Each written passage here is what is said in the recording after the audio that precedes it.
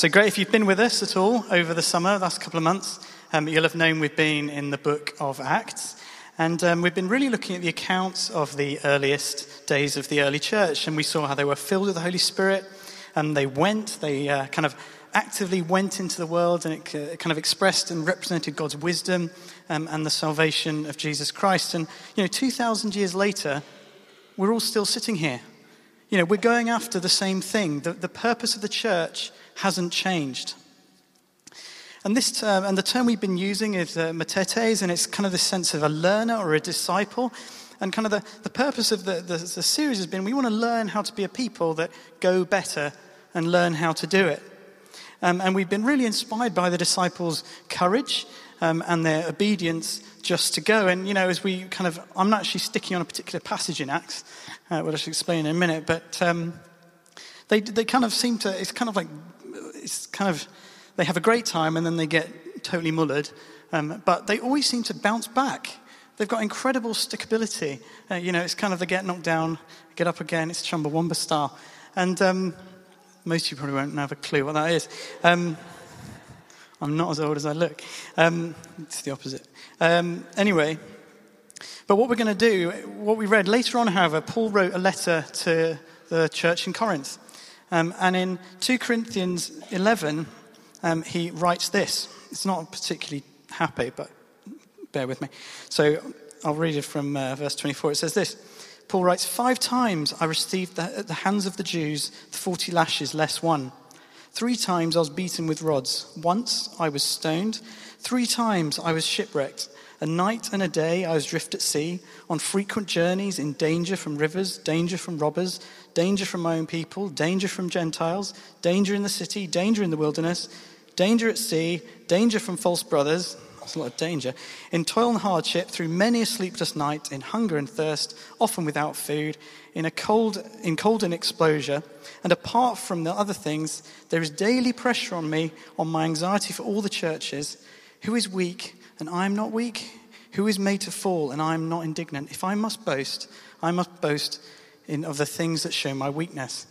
Now that is a very long sentence. It didn't really help me out at the beginning at all. But what we saw is that Paul had an incredible ability to navigate suffering. He wasn't put off by difficulty when it came his way. And kind of in the kind of a series of Acts, this is kind of where we're going to stay this evening. So let me just pray for us and we'll continue. Father, we want to thank you for your word. Thank you that it gives us life. Thank you that it instructs us. Thank you that it teaches us of who you are and who we are meant to be. And so, Father, we just ask, Lord, as we spend some time thinking around that, Lord, that you'd really speak to our hearts. Lord, it's our deep desire that you change us. It's our deep desire that we have a better revelation of your purpose for us. We want to know more of how you see us. We want to know more of who you are. So, God, we are asking in the next 20 minutes that we would receive your revelation. Amen. Now, for Paul, to be honest, if we're going to make a happy list of things that, a wish list of life, danger, exposure, anxiety, these things would not make the list. This would not be a list of the things you wanted to sign up for if it meant following Jesus. But for Paul, following Jesus meant embracing difficulty. For him, obedience came hand in hand with suffering, with physical pain, with relational pain, emotional pain. And it doesn't make a good sell. I feel that tension. If God, if you want to send me out on mission, if you want me to go and be obedient, why do you want to make it so difficult? God, if you love me, why don't you seem to come through for me? Why would you make me be so miserable? Why would you make it be so difficult? Because if we're honest, we want to be happy. It's a good thing to want to be happy. I'm not going to kind of pour water on your parade. But we were created to be happy. You're allowed to say that. Sometimes we're a bit we shouldn't want to be happy. We're allowed to be happy. God wants you to be happy.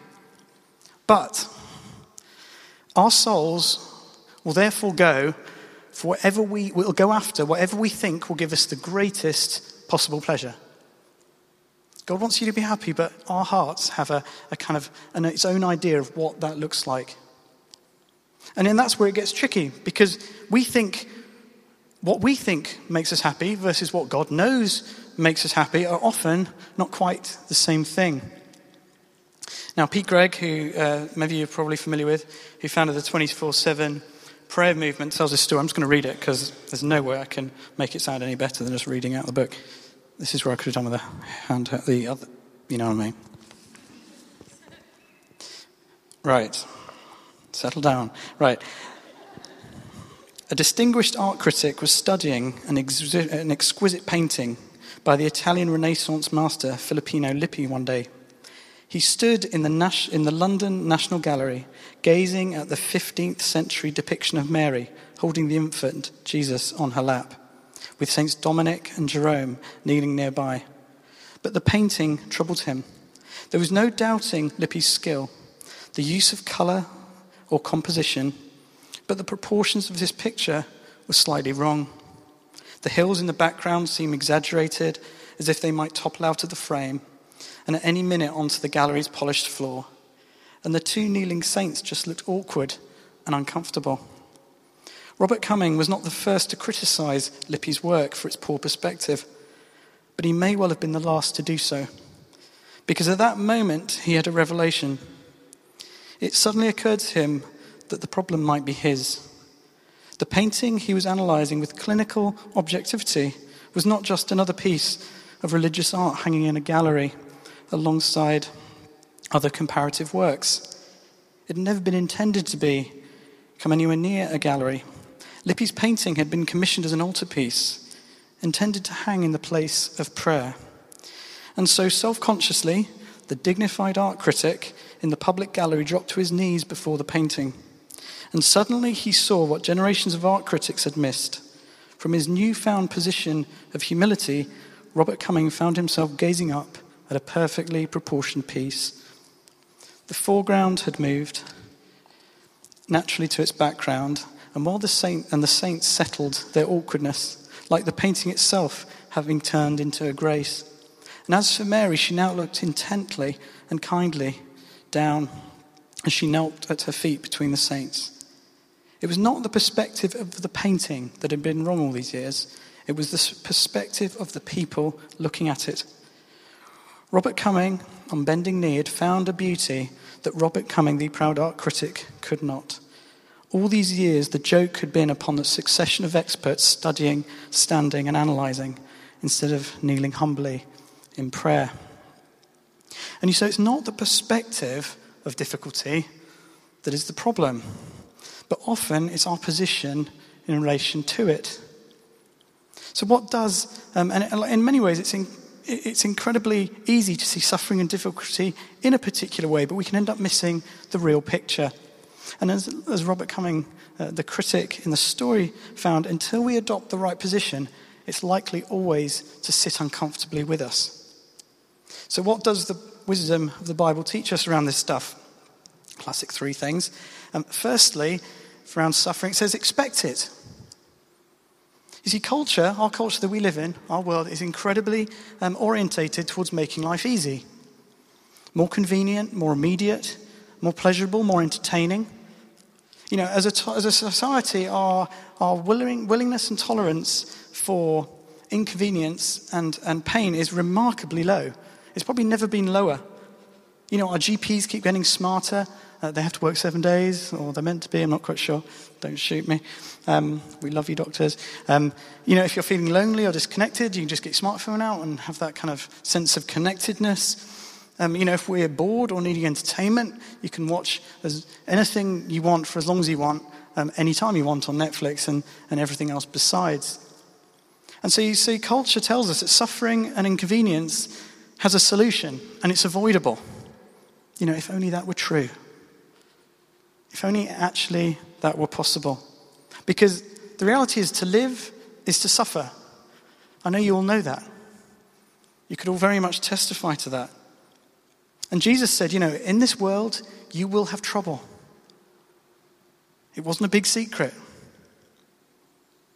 And so he said, expect it. Don't be surprised when you have trouble. You're going to have trouble. But like we said, our culture says discomfort is abnormal somehow. But the Bible doesn't say that. You know, in many ways, when we look at Genesis 3, which is kind of the account of the fall of man, and effectively, you know, when I'm simplifying it, probably overly reducing it, but, you know, God said do this and we said no. And he said, oh dear. And effectively what happened is part of that curse was that we would, and it says we would have to eat our food by the sweat of our brow. Effectively saying work is going to be hard. You're going to experience hard work. And then he goes on. It says the ground will produce thorns and thistles. So the thing you're trying to do will actively resist you. And anyone who has a job will know what that feels like. I do IT stuff. I code sometimes. And I can get so angry with code. It's usually my fault, but it still doesn't mean I don't get angry with it. And or a client who's being a little bit tedious, you know, you can feel that rising frustration. We all probably all feel that with many people many times a day. See, and even when we're trying to do a job, so part of the curse is our work will actively resist us. That's normal, sadly. And you know, like I said, we can repeat that anywhere. And all it really means is that life is a slog. The fact that you find life a slog is because we're not living completely in a perfect world. And you see, I have to remind myself all the time that it's going to resist me. Because, you know, fundamentally everything here is a little broken.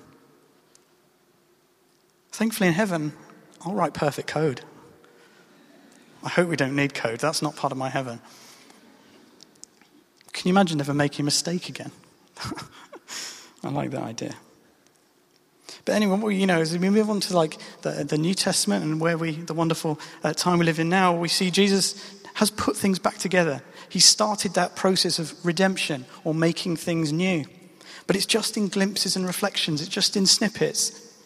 You know, this earth has an expiry date. The Bible describes this new heaven and new earth. But it's not quite yet. And so, first point is we shouldn't be surprised on this earth, in this life, when we find difficulty. It's part of the course. We shouldn't be surprised by it. We should be the least surprised by difficulty group of people on the planet. And you see, part of being a disciple, part of being a learner, part of following Jesus, if we spend all our energies focused on reducing pain, if all we focus on is making our life easier, we won't even make it to the start line of being a disciple.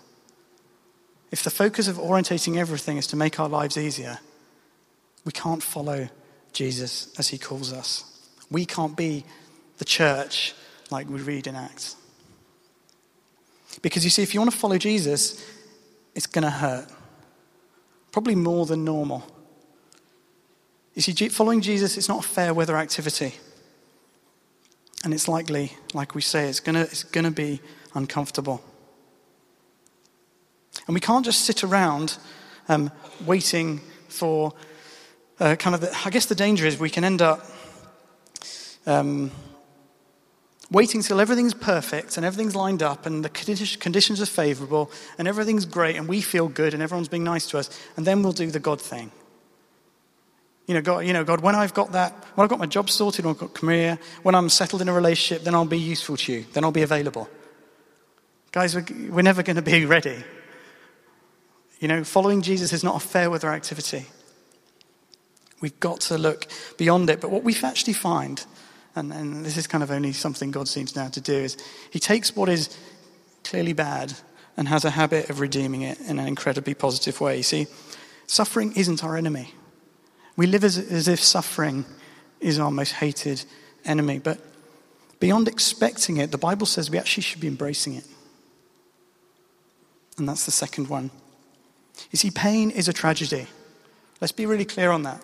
All this stuff that is broken is a tragedy. God grieves it.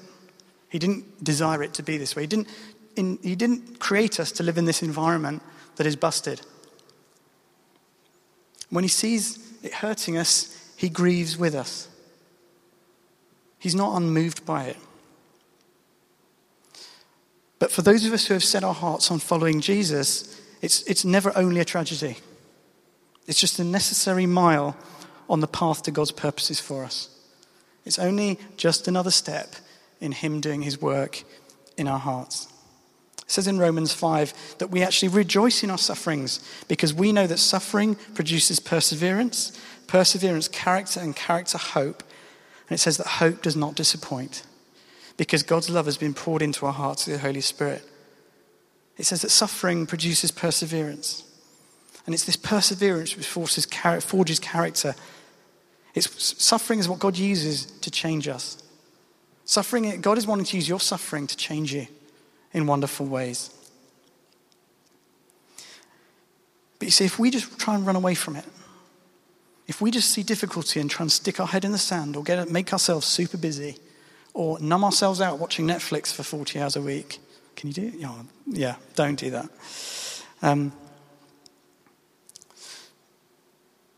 We just miss out. Sticking your head in the sand with difficulty or running away from it, you just miss out. And if I'm honest, I think probably one of the biggest things I don't want to generalize ages, youngish people, of which I'm putting myself in it, we love being busy. If we make ourselves busy enough, we don't have to think. If we just, as long as we're watching something or listening to something or with people, we don't have to feel, we somehow delude ourselves to not feeling miserable. And we kind of focus all our time on just not being on our own. Because if we're honest, some of us, okay, I'm an introvert, I love a night in on my own, dream. I'm in denial in other ways. Others of you will literally plan your diary so you never have a night off. Because the idea of going back to a place on your own for any length of time quite honestly terrifies you.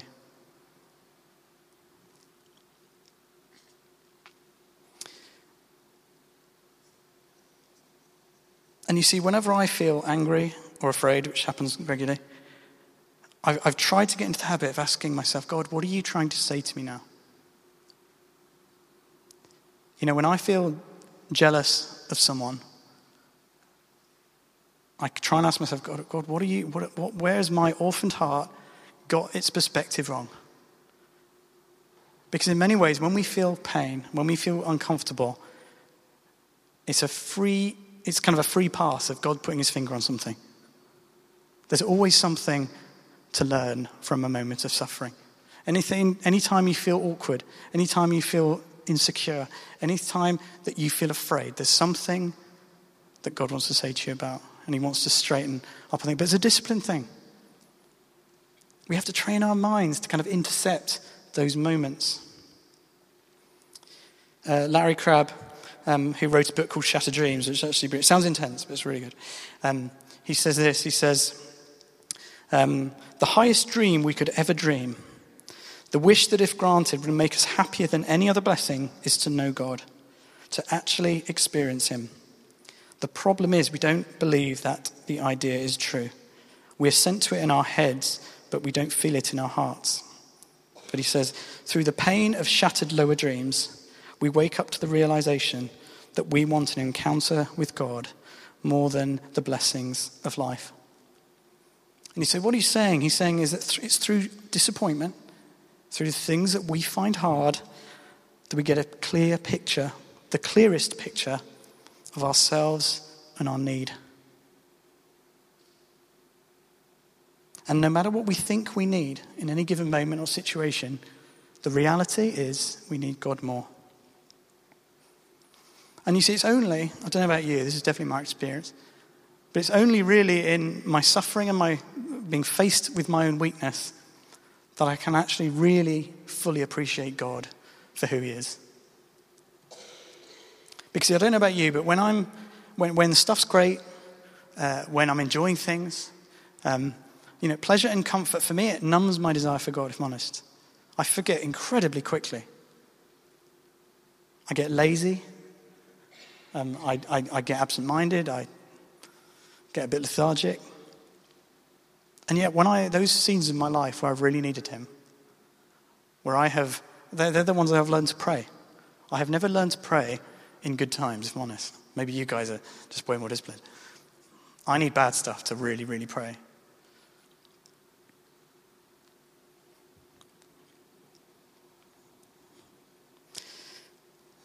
And so in many ways, we've talked about embracing it. And the danger is, like we say, we can stick our head in the sand. We get no benefit from it. We just keep running away from it. But you see, embracing it prays, God, I need you. It feels rubbish. You know how I feel. I don't understand why I have to feel this way. It hurts. I need your help.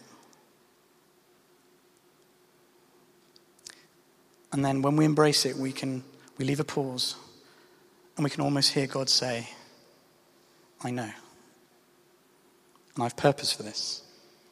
And I'm redeeming this. I'm not wasting time here. Let me tell you how I see it. Let me remind you who I think you are. Let me remind you how I see things. Let me tell you how proud I am of you. And so in many ways, the most loving thing God can do is allow me to be uncomfortable. How often do we believe that actually when we're uncomfortable, God is blessing us most? When I catch myself saying that, I think I'm crazy. That is just nuts. Thankfully, Scripture's a bit clearer than my head. And you see, peace. We all want peace. But peace isn't something we get after a tough bit has passed. Real peace is knowing God in that moment. That's peace. And you see, the ultimate comfort, like the quote suggested, is God himself. Like in many ways, it says, I can't remember the verse. I haven't even got my notes, I'm making this up. But it says, Christ died once for all for sins. Effectively, I'm paraphrasing badly, to bring you to God. You see, everything that is positive, everything that is great about the gospel, forgiveness of sins, justification, being made right with God, everything we celebrate in communion, everything that's good about everything we do here and everything we celebrate, all the songs we sing, is that you get God. You get God. You get to know him in a way you could never have known before. And if you come to church, I'm speaking to seasoned Christians here, if this is mean, just look over your head. Why are you here? If you don't want God himself, why are you here? There's not much point. Because everything we're celebrating is that you get God. That you get to know him as a father, as a friend. You get to know him as the great provider. You get to know him as your help and your need. You get to know him as your counselor. You get to know someone who knows you better than you know yourself, and who promises never to leave you despite you. Who never looks at you and says, you've done that again. Don't you learn anything? A God who never loses patience with you. A God who never gets fed up when you ask him repetitively for the same thing. I've got nephews, and when they ask the same thing after about 3 times, I'm a bit annoyed. And you just start ignoring them. God's not like that.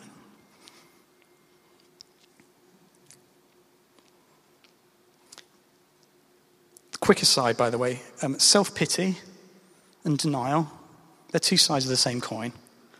So we can say denial, let's get busy. That's kind of one bad thing. That's a focus on everything else except the problem. But the whole self-pity thing, woe is me, I've got it worse than everyone else, that just puts the focus on us. That's not the focus on God either, by the way. So you can say, oh yeah, but I'm quite reflective of myself. I understand myself. I just spend all the time kind of thinking about me and how, I get to know myself. Guys, are you wallowing self-pity? So when difficulty comes, who are you? What are you? Are you a denial? Are you in a denier? Or are you an indulger? Personally, I'm probably a self-pity dweller.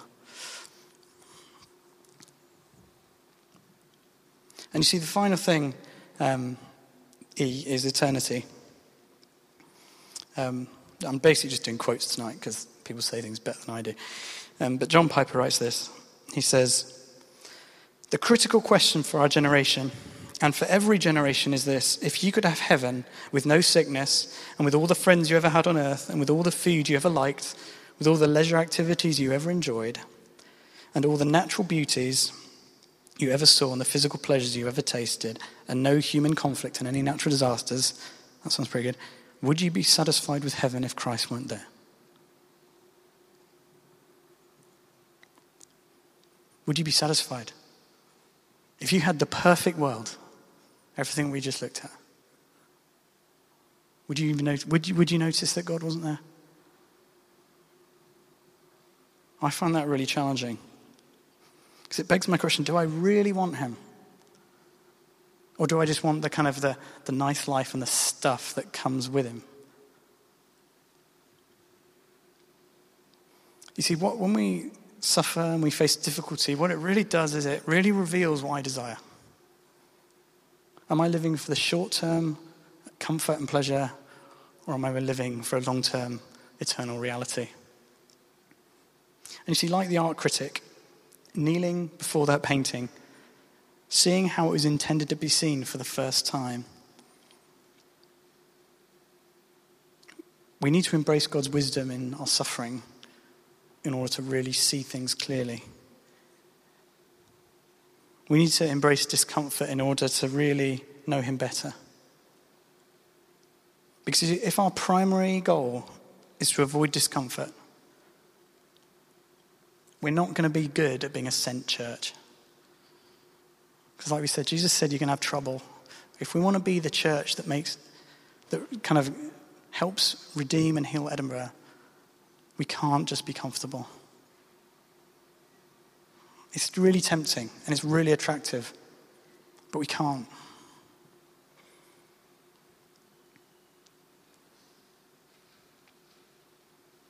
And you see, ultimately, thankfully, suffering carries the purpose of preparing us for eternity. If we're willing to kind of just dwell with it, we're able to kind of almost see it as a reminder that we're not home yet. And we're here for a while, but thankfully we're not here forever. Because it doesn't take a genius to see the world's not as it quite should be. But one day it will be. One day there'll be no pain. One day there'll be no suffering. One day there'll be no insecurity. One day there'll be no anxiety. One day you'll have nothing to ever feel anxious about. That'll be an alien emotion. You'll not even know it. You won't have any bad memories. You won't have any voices in your head that tell you you're no good, or that you're not worthy, or look at them, aren't they much better than you? Be free from all that. And John Eldridge writes a lovely little kind of end to it, and he says this. He says, "One day soon, we will round a bend in the road and our dreams will come true. We really will live happily ever after. The long years in exile will be swept away in the joyful tears of our revival. Every day when we rise, we can tell ourselves, my journey today will bring me closer to home. It may just be around the bend. All we've longed for, we'll have. All that we've longed to be, we will be. And all that has hurt us so deeply will be swept away." Let's pray. Father, we thank you that you love us too much to make it super easy. Lord, we just want to acknowledge the greatest gift is you yourself. And Father, where we haven't enough affection of you, God, we pray that you'd give that revelation to our hearts now. Father, we really pray that we would see you for all that you are. And Father, whether we are self-pity dwellers or sit in denial, God, we pray that we would see our difficulties and our challenges the way that you'd have them. Father, we pray that we would learn from them. Lord, we pray that we'd find you in them. Lord, we pray that we would find that hope that doesn't disappoint.